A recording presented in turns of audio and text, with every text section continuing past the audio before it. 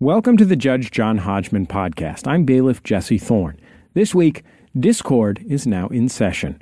Andrea brings the case against her husband, Scott.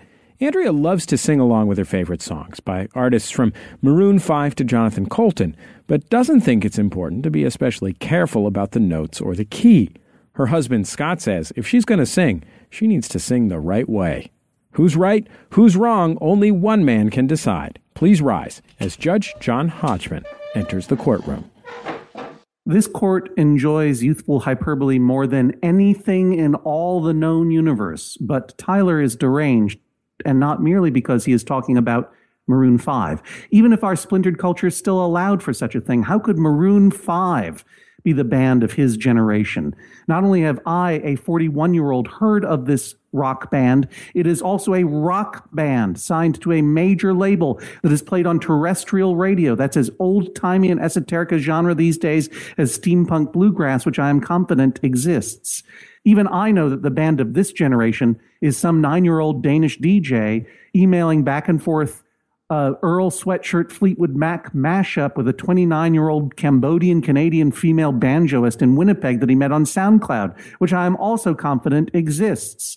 Jesse, bail them in. No, Jesse Thorne, swear them in. Please rise and raise your right hands. Do you swear to tell the truth, the whole truth, and nothing but the truth, so help you God or whatever? I do. Do you swear to abide by Judge John Hodgman's ruling, despite the fact that he has perfect pitch, just like his Martha's Vineyard golfing buddy, Chevy Chase? I do. I do. Very well. Judge Hodgman?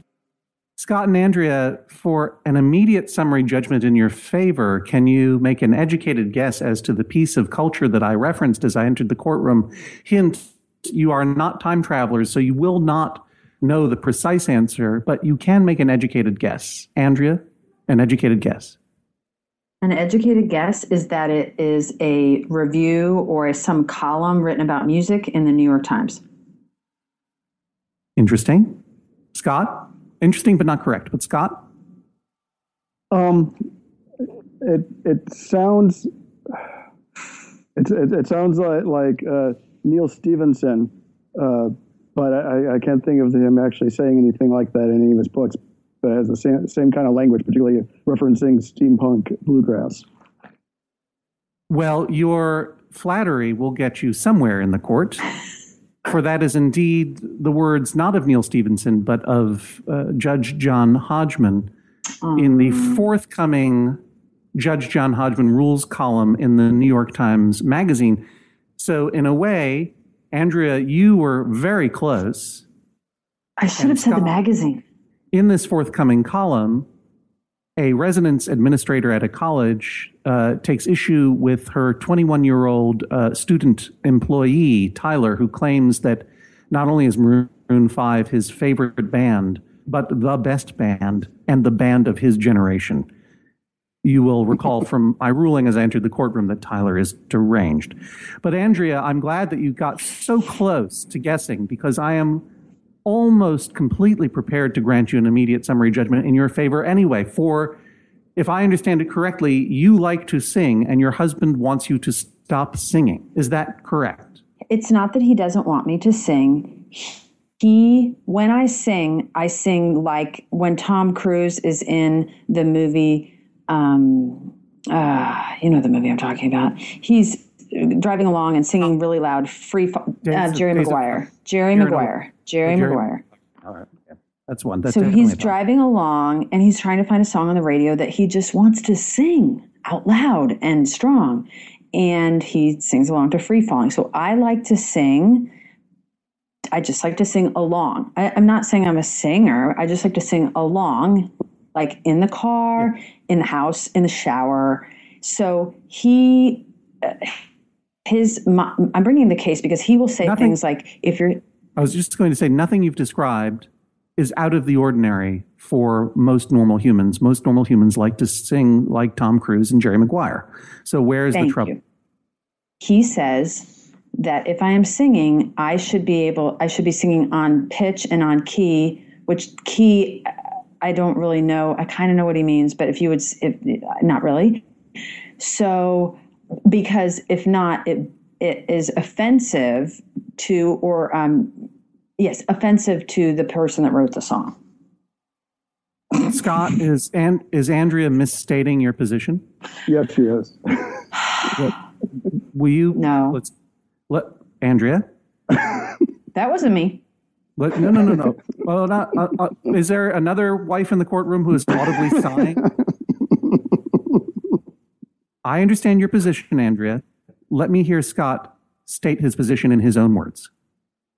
I feel that if she's going to sing along with some recording or with somebody else who is singing, and there's other people in the room, she should make a reasonable effort to match the same key as the other performance. And why do you feel that way?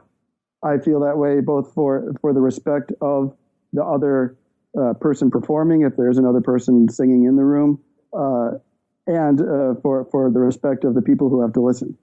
No, wait, are you guys having family hoedowns? Why is there so much singing going on in your house where people are coming over and you're all singing together? Are you a member of a cult? So, close enough. We have 5 kids. I see. So when you're talking about another person in the room, you're talking about your children. Or myself. You don't count. You understand that, sir. How many? You have 5 kids. What is their age range? 6 to 12.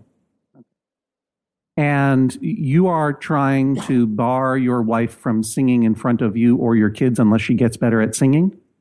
I know that she can sing well because she shows evidence where she does sing, particularly songs that she knows really, really, really well. She will match pitch really well with those. It's just other ones that she doesn't know as well that she doesn't even try to match pitch. And so I just ask that she try to match pitch. So, but you answered a different question than the one I asked. You answered the question, does your wife sing well? I asked you would like me to prohibit your wife from singing in front of you or your children or other humans unless she does a better job. I would like her to make a better effort at trying to match pitch when she sings in front of other people. Now, this canard about it being offensive to the singer-songwriter, is that something you truly believe, or is that something you're trying to use to lend more gravity to an argument which is a reasonable one, if somewhat monstrous to make, which is you don't like to listen to your wife sing badly? I believe it a little bit. To be honest, I would not have brought that up as a supporting argument for my own case. I know she likes bringing it up because it makes me sound bad. But is it something that you said? It is something I said, yes. Okay. And so make the case for me, if you will, that it is the requirement of the singer, presumably whether or not they are surrounded by your children, to honor the song and the songwriter by singing it correctly. Or have I just made the case for you? It seems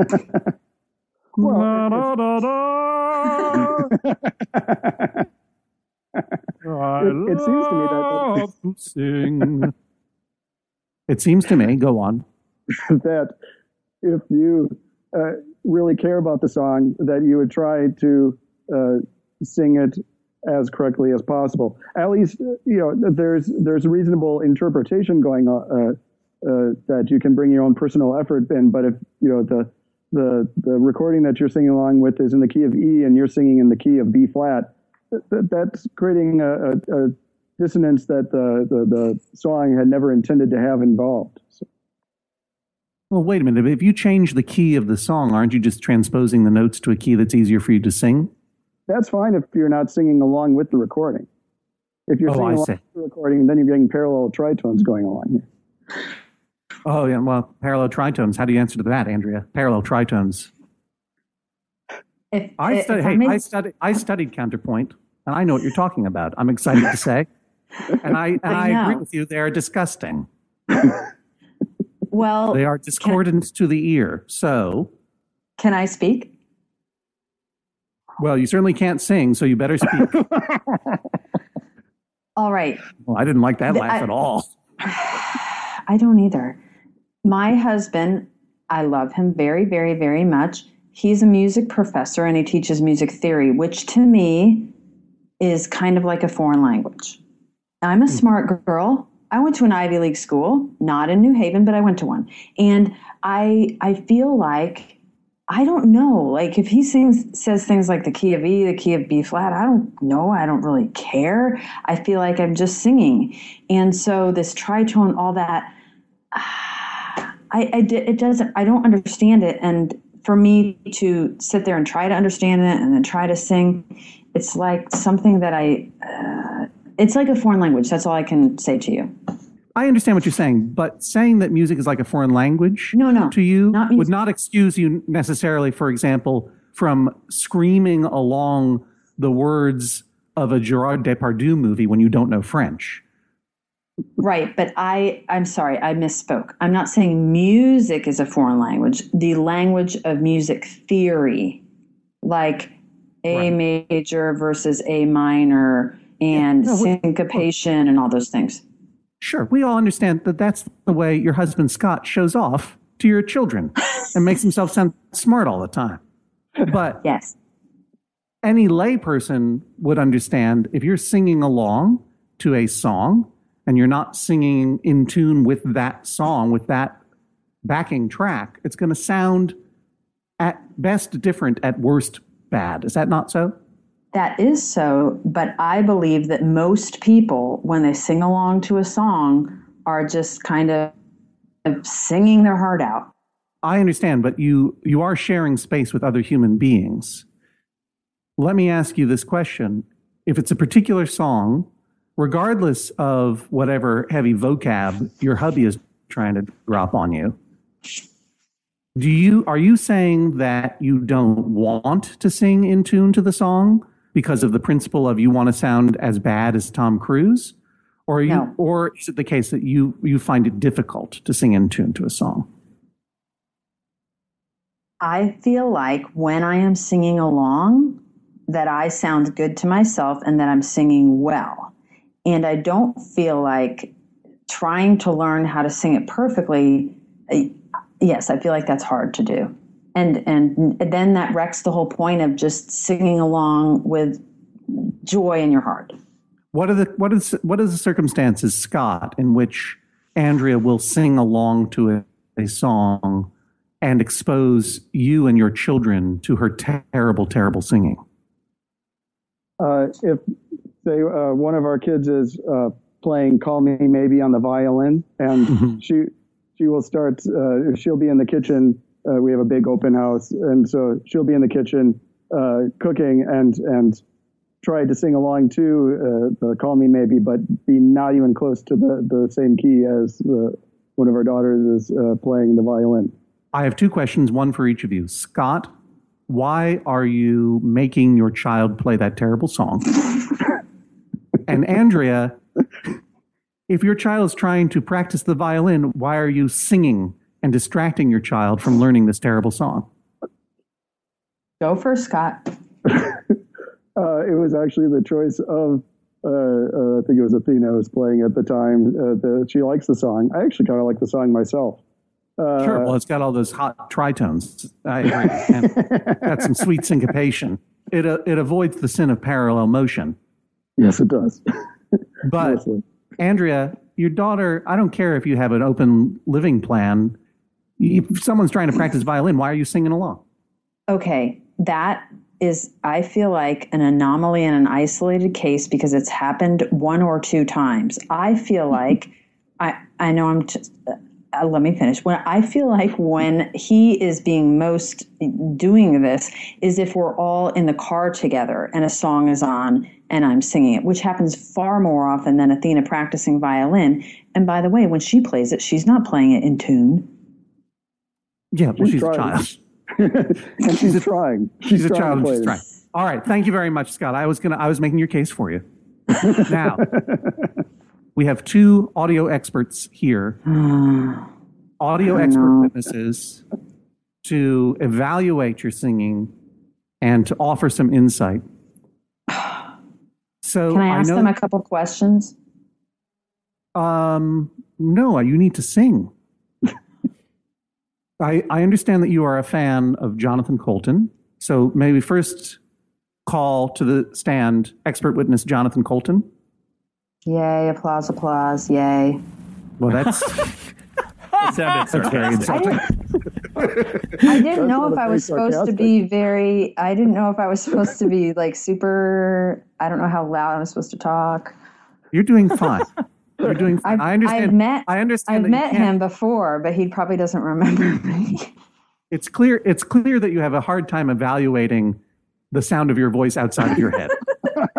Thank you. So we all appreciate your infirmity and hold nothing against you. You say you have met Jonathan Coulton before. Where did you meet Jonathan Coulton before?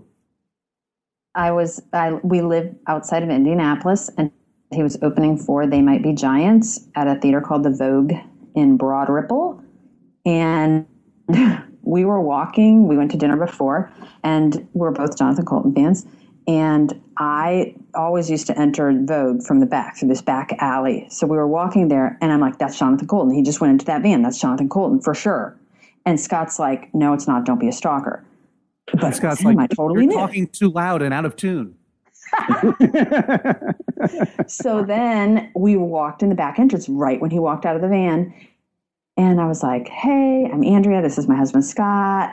And then I couldn't say anything else because I was like, what? So. Do you remember this, Jonathan? Do you remember being stalked by people? I do. Broad Ripple, Indiana. I certainly remember. I remember playing at the Vogue. I have a vague memory of running into them, but I might be conflating it with another time that I ran into somebody else. I don't know. Well, you missed your chance to sing a Jonathan Coulton song to Jonathan Coulton. Then we are here with Jonathan Coulton. I appreciate that you are trying to put this off as long as possible, but you will sing along to a Jonathan Coulton song for Jonathan Coulton to hear, and therefore to evaluate whether or not he is offended as the singer-songwriter, as your husband might predict. So which song are you going to sing by Jonathan Coulton? You're asking me? No, get your daughter. You're asking me to request a song for him to play? Or No, am I playing it on my computer? It may be that maybe your ears don't work in either direction. I am saying you are going to sing a Jonathan Coulton song so that we can evaluate how offended he's going to be. Okay. This is not typical because the music is going to be really far away and not blasting really loud. Mm-hmm. Just let it go. Let it go. Have fun. Hello, that's what I do. That was the most controlled letting it go that I've ever felt. Go. Oh, now, Scott, I don't like you're laughing so much. Scott, you mute.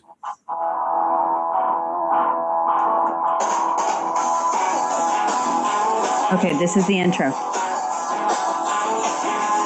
Pathological monsters, cried the terrified mathematician. Every one of them a splinter in my eye. I hate the Pinot space and the code curve. I hate the things are trying to reset. The Savinsky gasket makes me want to cry. Andrea, can you hear me? Yes. Okay. I think you did a very nice job. Jonathan?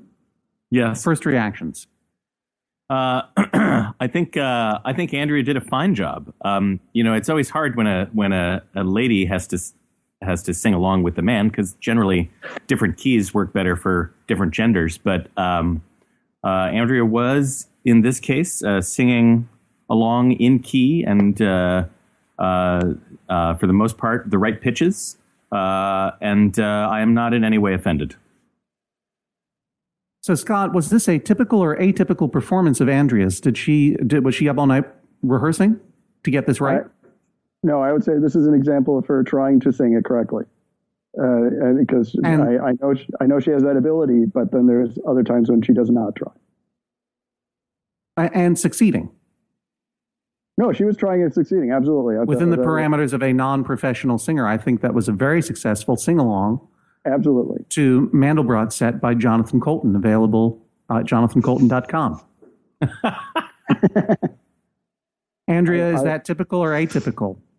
It is typical. I will say there are times if I am like in the shower, in the bathroom, and it's really loud, I'll sing really loud, but I feel like Skype's going to mess that up. And maybe that is when it is more offensive.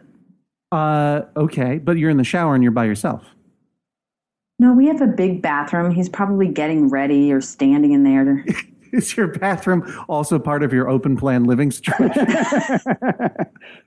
Our closet, yes, our closet is at the other end of the bathroom. So you have to walk through the bathroom to kind of get dressed or get any of your stuff.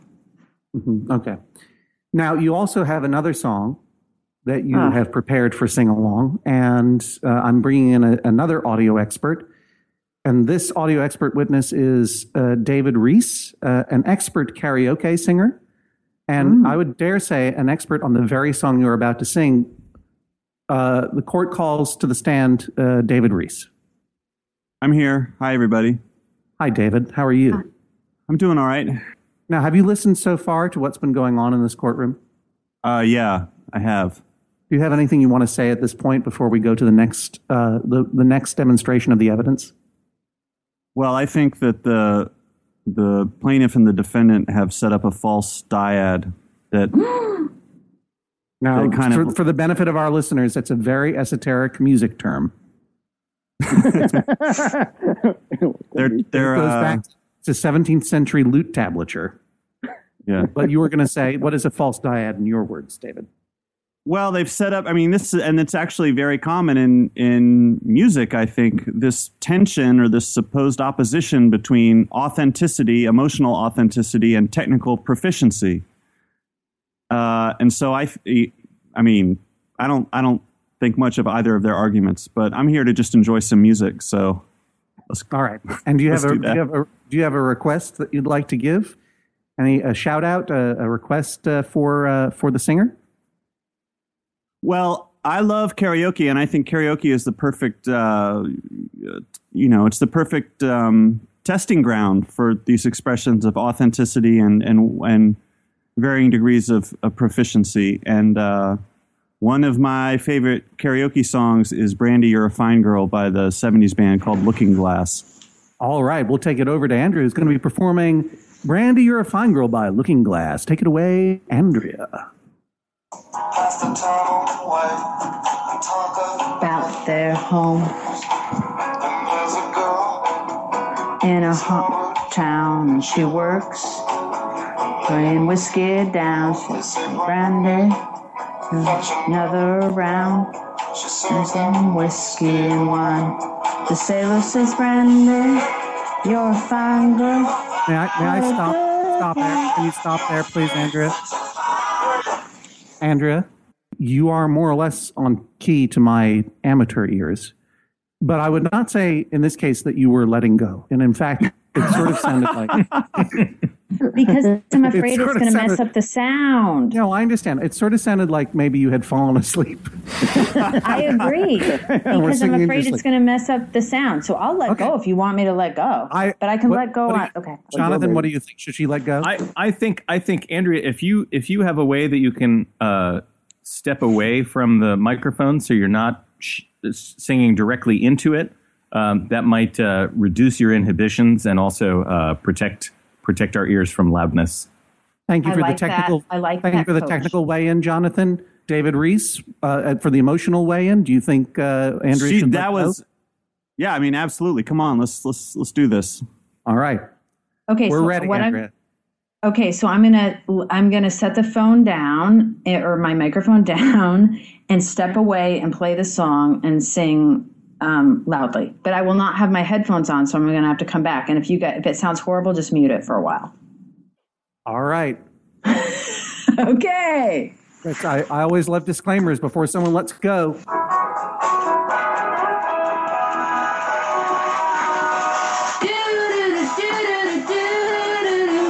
There's a port in a western bay, and 100 ships a day, and sailors time away talk about their homes.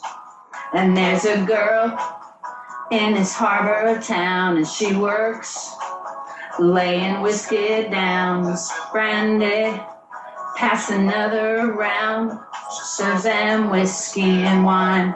The sailor says, Brandy, you're a fine girl. What a good wife you would be. My eyes could seal a sailor from the sea. Do-do-do-do-do-do-do-do. David Reese, emotion judging, go. I think we're getting there.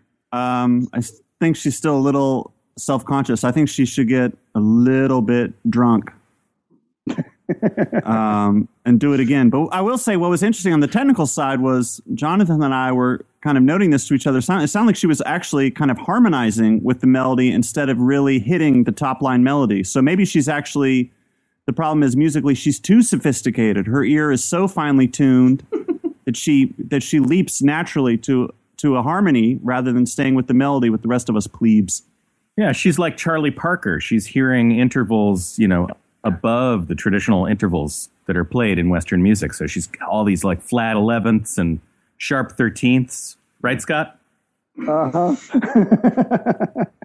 Yes, I always thought that she was advanced. So, all right. So the question is, does she go on to Hollywood? Jonathan, what's your vote? To Hollywood? I wouldn't recommend going to Hollywood. You can do this anywhere nowadays. Jonathan, we actually don't need your internet utopian evangelizing right now. Oh, sorry. Well, I think if I may speak frankly, please. I recognize in Andrea's voice and the way that she is addressing the song a kind of singing that I've heard before, which is that, and I understand what Scott is getting at, is that sometimes she is singing in key. When she lets go a little bit, she's straying a little bit from the melody, and this comes down to what you would call someone's ear for singing and the ability to sort of match up your voice with what's happening in the music. And so it sounds to me, and I've heard this before in other singers, is that the more exuberant she's getting and the more she lets go, the less technically proficient she is. And I would point out that both of these songs are in terrible keys for her. They are both too low for her to sing comfortably, which is why she is finding it hard to sort of lock in when she starts singing a little more loudly. Do you think, from a technical point of view, that she could, never mind should, but could reasonably train herself to sing better, even when she is at her most enthused? That's that's a difficult diagnosis to make. I think that everyone can benefit somewhat from training and from practice, but it certainly depends on the instrument that you're born with. All that said, I'll let David speak to this, but I think exuberant singing off key is preferable to lackadaisical singing that is spot on. David, you said, thank you, Jonathan. David, you said that she should get drunk. I have to say the first round of Brandy, You're a Fine Girl sounded as though she had had a couple of glasses of Hennessy and was now kind of laying her head down on the kitchen table. Yeah, that's true. Aside from that, does she go to Hollywood or not? I guess is what I'm saying. Do we order her not to sing exuberantly? Well, this gets back to my original problem with this whole case, which is that I feel like Andrea's worried that there's this tension between competence and exuberance, and that somehow if she learned a little bit more about singing and how to control her voice, it would somehow make it harder for her to cut loose and lose herself in the music. Whereas actually, the better you are as a musician, the even more pleasure you take from cutting loose. And so I don't think it would be too bad for her just to take a couple of vocal lessons and then go to a karaoke bar and really, really cut loose and sing with confidence. And don't let her husband come and sit in the back of the bar and judge her. Let him babysit all those kids they have. Sounds good. Well, actually, it does sound good to you, Scott, because David Reese is basically agreeing with your point of view, which is to say that Andrea can and should better her voice so that she does not sing exuberantly and out of key. No, but Jonathan, Judge, that's I beg your pardon, Judge, but no, I appreciate it. Please. The conclusion is the same, but the logic is different. I'm saying that she should better her voice not because she's disrespecting Looking Glass or anything like that, but just because she will find singing more fun. It will further her own exuberance, her sense of like self-negation and getting lost in the ecstasy of the moment. It'll make it more fun for her. I don't care about Scott and his feelings and whether he's having a good time. Right. So she should become a better singer to please your husband? No. Oh, okay. Just making sure I understood. She should become a better singer to please herself. I see. Andrea, does that argument mean anything to you? It does, but not in a good way, because my joy is in singing along. I don't want to sing like karaoke. I have no desire to sing it by myself. Like, I'm going to sing along loudly with them at a high volume. Does it mean anything to you? I mean, I think that we all saw, and I say this respectfully here, or didn't see. I don't have synesthesia. We all heard your voice change once you started to sing more exuberantly. And indeed, technically, you were not quite as adept as the first take when you were really being very careful not to blow us out with your incredible power. Do you think that if you were able to learn to sing exuberantly and as loudly along with your favorite songs, but more technically adept, that would increase your enjoyment, or does that not matter to you? As long as I would not be distracted by trying to be so technically perfect that I wasn't able to be as enthusiastic. I understand. Scott, you heard what Jonathan and David said. The situation is that your wife can sing admirably in key when she is not letting go. She has, as you stated, some difficulty doing the same when she is letting go. Why do you want a wife who never lets go? Well, I like it when she lets go, but I agree with David that if she could still be matching pitch while letting go, it'll be much more enjoyable both for her and for me. What would you like me to order if I find in your favor, Andrea? In my favor, that I could sing anything, anytime, and that he would never have to say anything about my pitch or my key.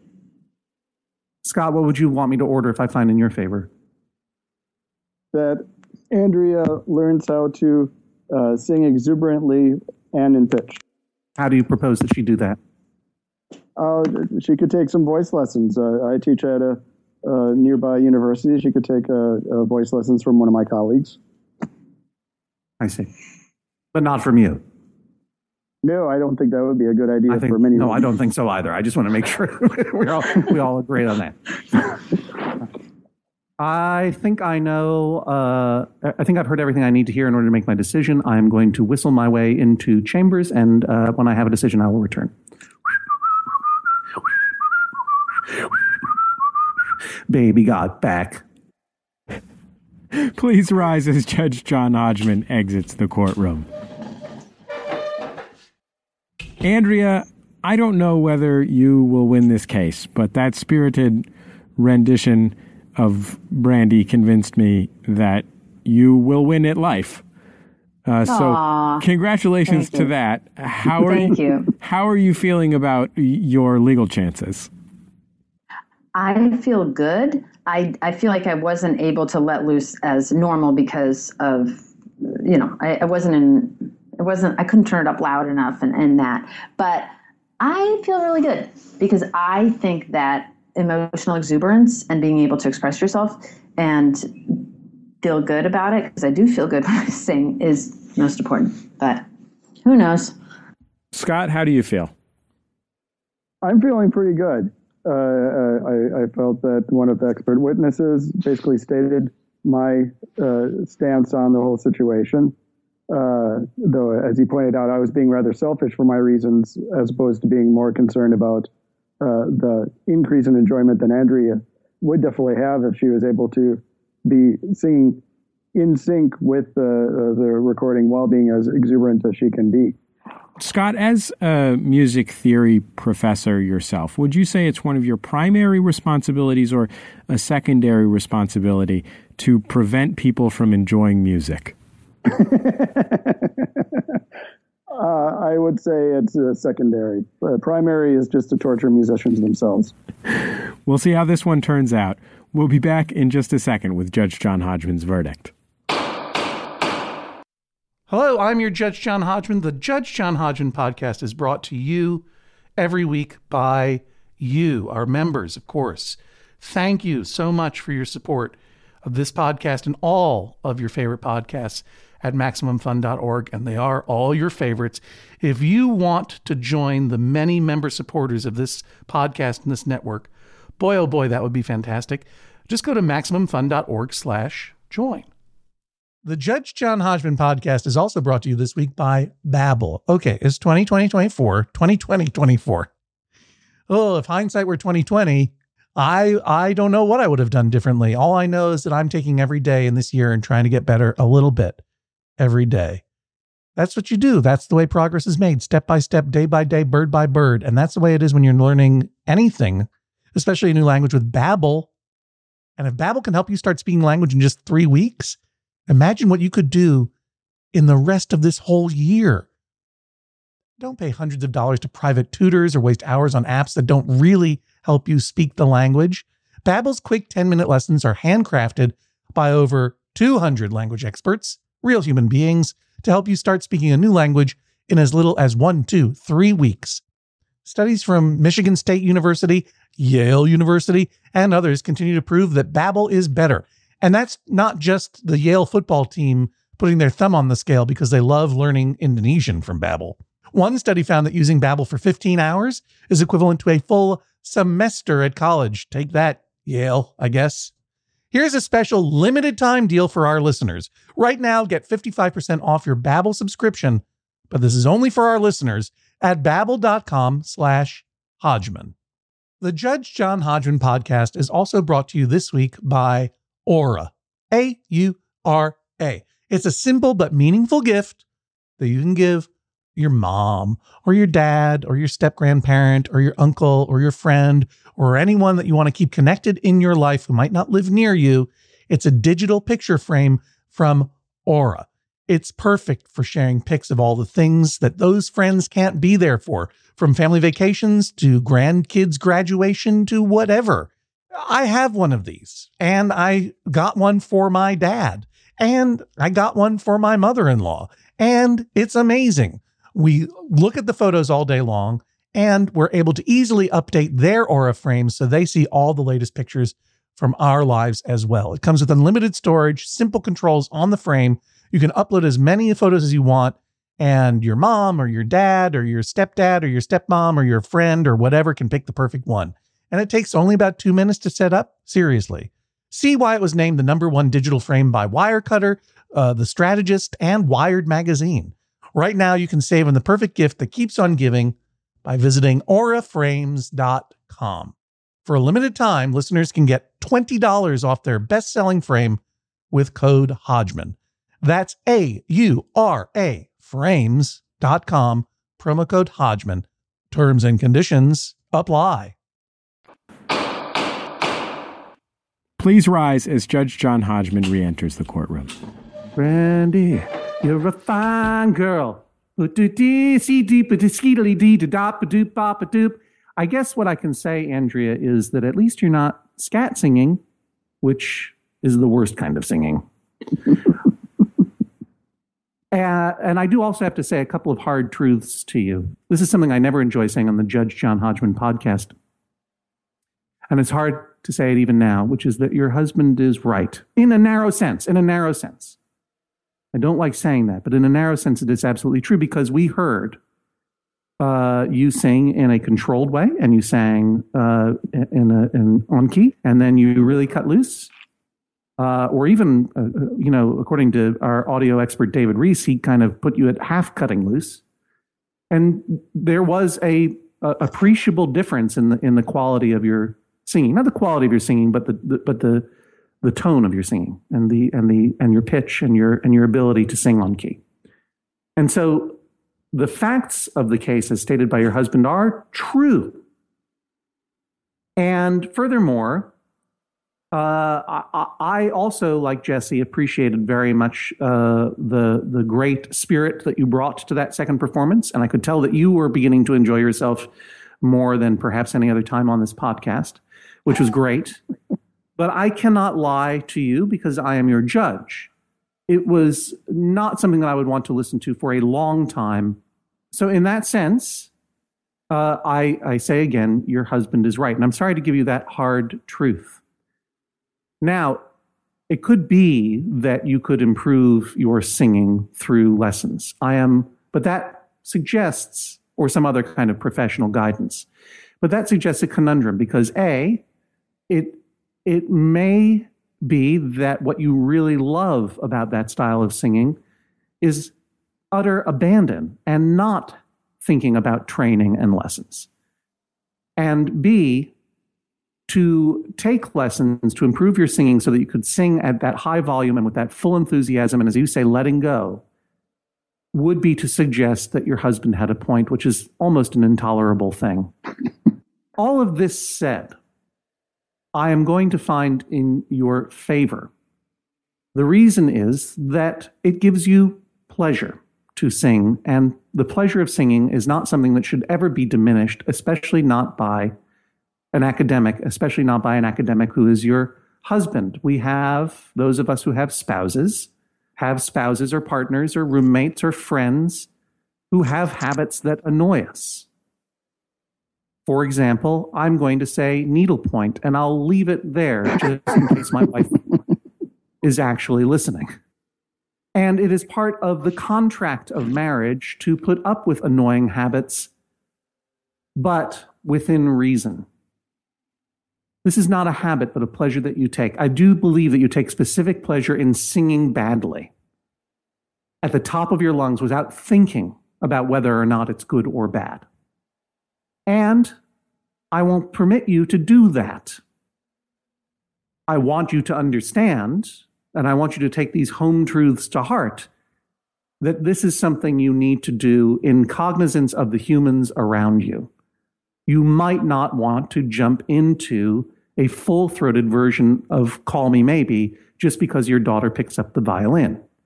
And I would be especially wary about doing your full free-falling act when you're in a car with the windows rolled up and a captive audience. That is not a matter of offending a songwriter. That is not a matter of whether or not you enjoy it. That is a matter of common courtesy to other human beings around you. And so I do find in your favor, and in doing so, I hope it will allow you, A, the pleasure that you enjoy singing in this manner, and B, the opportunity and freedom from scrutiny from hubby McFame over there to consider whether or not eventually, on your own terms and in your own time, taking a vocal class or other ways trying to improve your singing even at that level might be the right thing for you, because I do imagine that it would only increase your enjoyment of singing, which is an important enjoyment that we should all enjoy. And by finding so fully in your favor, I make that decision utterly severable from your husband's dumb opinion and wholly in your hands. But until then, I ask you to rock on with consideration to the humans around you.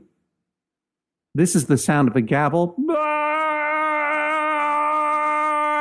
Judge John Hodgman rules, that is all. Please rise as Judge John Hodgman exits the courtroom. Andrea, how are you feeling? I feel great. That's what I wanted. And by the way, the judge is right, is that I just enjoy belting it out at the top of my lungs, and I sometimes don't really care if it's on key. But you understand that that's a private pleasure. Do you know what I mean? Like, you can't be forcing that on other people in closed spaces all the time.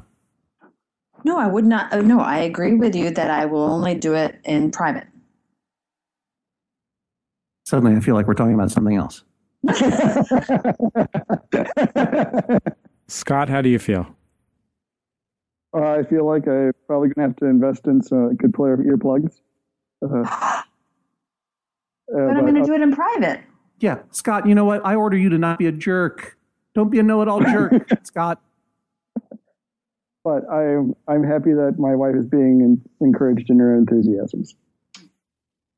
Well, thank you guys both for being on the Judge John Hodgman podcast. And thanks Thank again you. to Jonathan Colton and David Reese, our expert audio witnesses. Back for another game. You know it. What's going on? Just one more week till Max Fun Drive. Hard to believe. It's been a heck of a year since the last one. We're now a worker-owned co-op. We raised $50,000 for charity last year. And we've added a bunch of awesome new shows. But do you think we're ready to do it again? Absolutely. Lovely new gifts are lined up. The episodes will be amazing. And wait till everyone hears the bonus content. Yeah, plus they know to go to MaximumFun.org/newsletter, so they're getting all the news. Oh, like that meetup day is on Thursday, March 21st. Then what's bothering you? Me? Oh, nothing. We're all set for Max Fun Drive to start on Monday, March 18th. I just didn't want you to see this coming. Check. What? Hang on. Most of the plants humans eat are technically grass. Most of the asphalt we drive on is almost a liquid. The formula of WD-40 is San Diego's greatest secret. Zippers were invented by a Swedish immigrant love story. On the podcast Secretly Incredibly Fascinating, we explore this type of amazing stuff. Stuff about ordinary topics like cabbage and batteries and socks. Topics you'd never expect to be the title of the podcast. Secretly Incredibly Fascinating. Find us by searching for the word secretly in your podcast app. And at MaximumFun.org.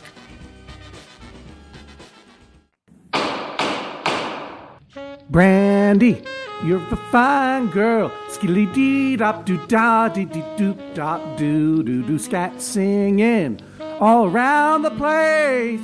I'm singing and scatting in chambers. Judge Hodgman. Judge Hodgman. Judge Hodgman. Beep boop bop. Judge Hodgman. What is it? What? Excuse me. Was I bothering you again? Well, I just want to clear the docket, if you don't mind. Oh, I don't mind at all. Okay, here's something from Kristen. I have a small dispute for the docket. Can you sing it, Jesse? Can you sing it? Brandy? I have a small dispute for the docket. My husband John and I were hiking in the Columbia River Gorge, and I was struggling against a steep incline. I commented next time we should take a flat hike. This is very difficult to listen to. Not that we're recording any of this for an audience. Obviously, right now we're private and in chambers, but my husband said that wasn't possible because no such thing as a flat hike. I said, what about walking through a flat forest? And he said that was only a walk. I resent the idea of downgrading a hike on a plain or in the desert to a walk, but he maintains that a hike has to be uphill. Who is right? I think your switch to a sort of Gilbert and Sullivan style at the end was probably what best served the material. I did a little patter singing. It's true. A little patter. Kristen is wondering, do you have to go up an incline in order for a walk to be considered a hike? Right, because that's what her husband is telling her, right? Yeah, for example, what about a long walk in the forest that happens to be flat? Are you explaining this for the audience the way an opera has subtitles underneath it? Because I think I just sung that. Number one, they're super titles. They're above it. Excuse me. And number two, yes, I am. All right. So here's the thing about this. The husband says, no, a hike is only uphill. It's tough and it's manly. Your walk through the forest is a unstrenuous flatland lady thing. You know That's something a deer could do. Yeah, exactly. Husbands should buy dictionaries. Do you know what I'm saying? It's true that the transitive verb to hike, when not referring to walking, when you're hiking something, that always refers to lifting it up, like a wage hike, for example, which is a mythical thing that never happens. And I also understand that most husbands love to separate activities into tough, difficult, uphill things and unstrenuous, flatland lady things, and then tell everyone they know the secret difference between them and hold that over them, even their own wives. But language, as it is currently defined, differs with husbands. In outdoorsy, naturey terms, all dictionaries that I consulted basically treat the term hike as synonymous with walk, amble, tramp, and of course my favorite, perambulate. It may be that language will change through usage eventually, but I suspect that by the time the language changes, this husband might have fallen off a ledge accidentally. In the meantime, you can use the UK distinction, whereas all hikes and walks are rambles, which is awesome. And specific mountaineering-style hikes are hill walks or fell walks. At least that's what the internet tells me. I don't know. Are you aware of this thing that English people do, where they go on a vacation and the vacation is just walking through other people's cow fields? Yeah, I've until done they it. get to the next. That sounds great.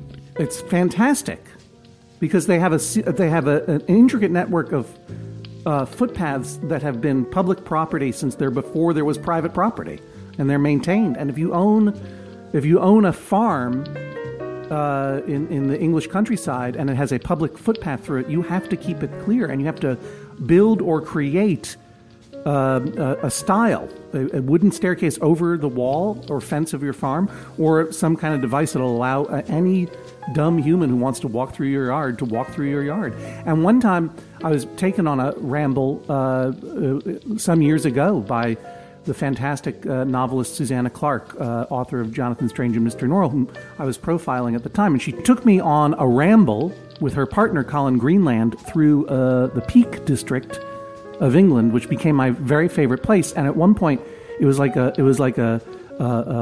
following a secret treasure map, because she had the ordnance map, and she's like, well, we got to walk up this cobblestone street here, and then apparently there's going to be a gap in the wall.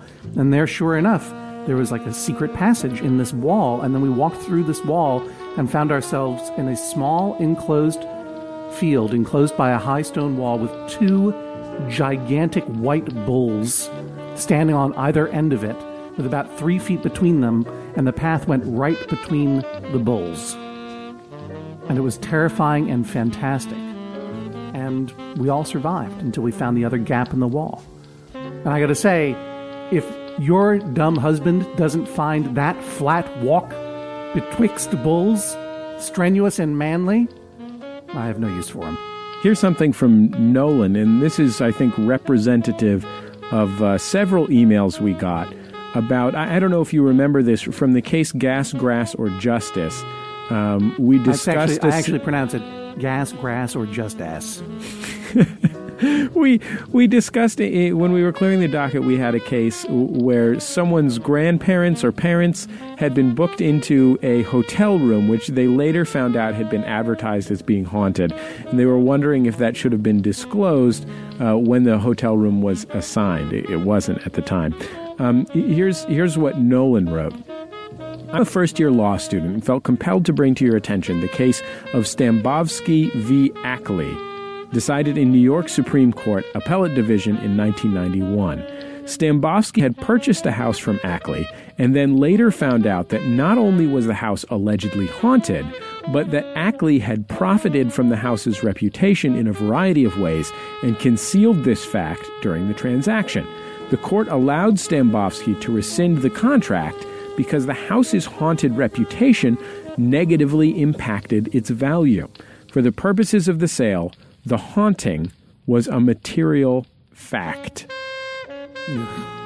What? Yeah, in this decision, it literally contains this sentence. Whether the source of the spectral apparition seen by defendant Seller is parapsychic or parapsychogenic, having reported their presence in both a national publication and the local press, defendant is estopped to deny their existence, and as a matter of law, the house is haunted. First of all, Jesse, for people who don't understand paranormal legalese, the difference between parapsychic and psychogenic is that parapsychic is uphill and psychogenic is flat.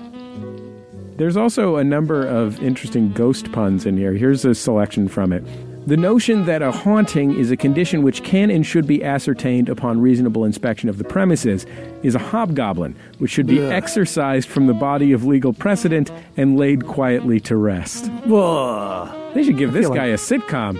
I feel like John Oliver listening to Andy Saltzman make puns on the Bugle. I also noticed that he wrote, from the perspective of a person in the position of plaintiff herein, a very practical problem arises with respect to the discovery of a paranormal phenomenon. Quote, who are you going to call? As the title song to the movie Ghostbusters asks. Ugh. You know what? This is Judge Rubin who made this opinion, Judge J. Rubin. And this is what happens, you understand? This is the perversion of justice that happens when lawyers try to be funny. First of all, they make puns. Second of all, in the service of entertaining themselves, they allow a house to be deemed haunted as a matter of law. And money now has to change hands because of this guy's desire to make terrible puns. Now look, I don't practice law, right? I don't pretend that I know how to. I'm just making jokes around the law here. And you notice that none of my rulings are actually binding, because I don't know what these people do afterwards. I hope that they do what I tell them to do, but I have no power over them. I find this whole case to be mischievous, disruptive, and worst of all, full of puns. And I toss it out of law. Ghosts don't exist, is the other thing. Ghosts don't exist. Some lawyers are funny, though. What about John Larroquette and Marky Post? That's true. I take it back. I'm stopped from denying that John Larroquette is funny. Our thanks this week to Frank, I'm going to say Magoog,